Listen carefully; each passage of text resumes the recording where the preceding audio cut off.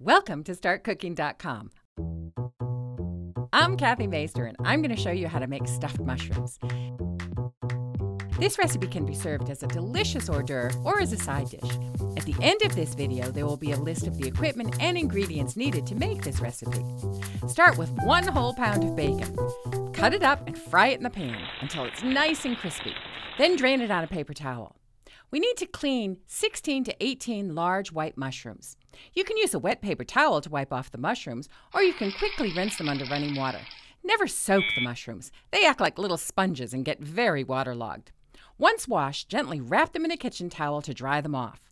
We don't need the stems for this recipe. You can pop them off with your fingers, or using a paring knife, just trim them off. Set the mushrooms in the baking dish. In a medium bowl, mix 8 ounces of softened cream cheese with 1 teaspoon of hot pepper sauce, 2 teaspoons of dried oregano, and 2 tablespoons of chopped green onion. Now add the bacon and mix it all together. Here's a trick to be sure you don't run out of filling before you fill the last mushroom. Spread the filling out on a flat plate and then divide the filling in half. You'll then know that each half should fill 8 mushrooms. Then do it again so you have 4 piles of filling for 4 mushrooms each. Now you're ready. With a small teaspoon, fill the mushrooms with the stuffing. Large stuffing mushrooms can hold at least a tablespoon of filling.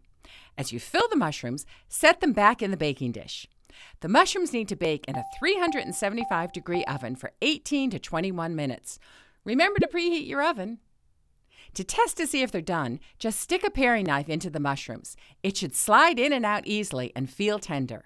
It's doubtful there'll be any leftovers, but if there are, they can be reheated in the microwave oven. Enjoy!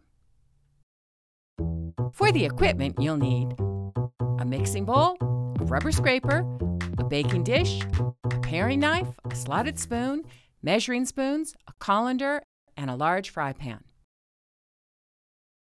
The ingredients are bacon, cream cheese, green onion, hot pepper sauce, dried oregano, and large mushrooms.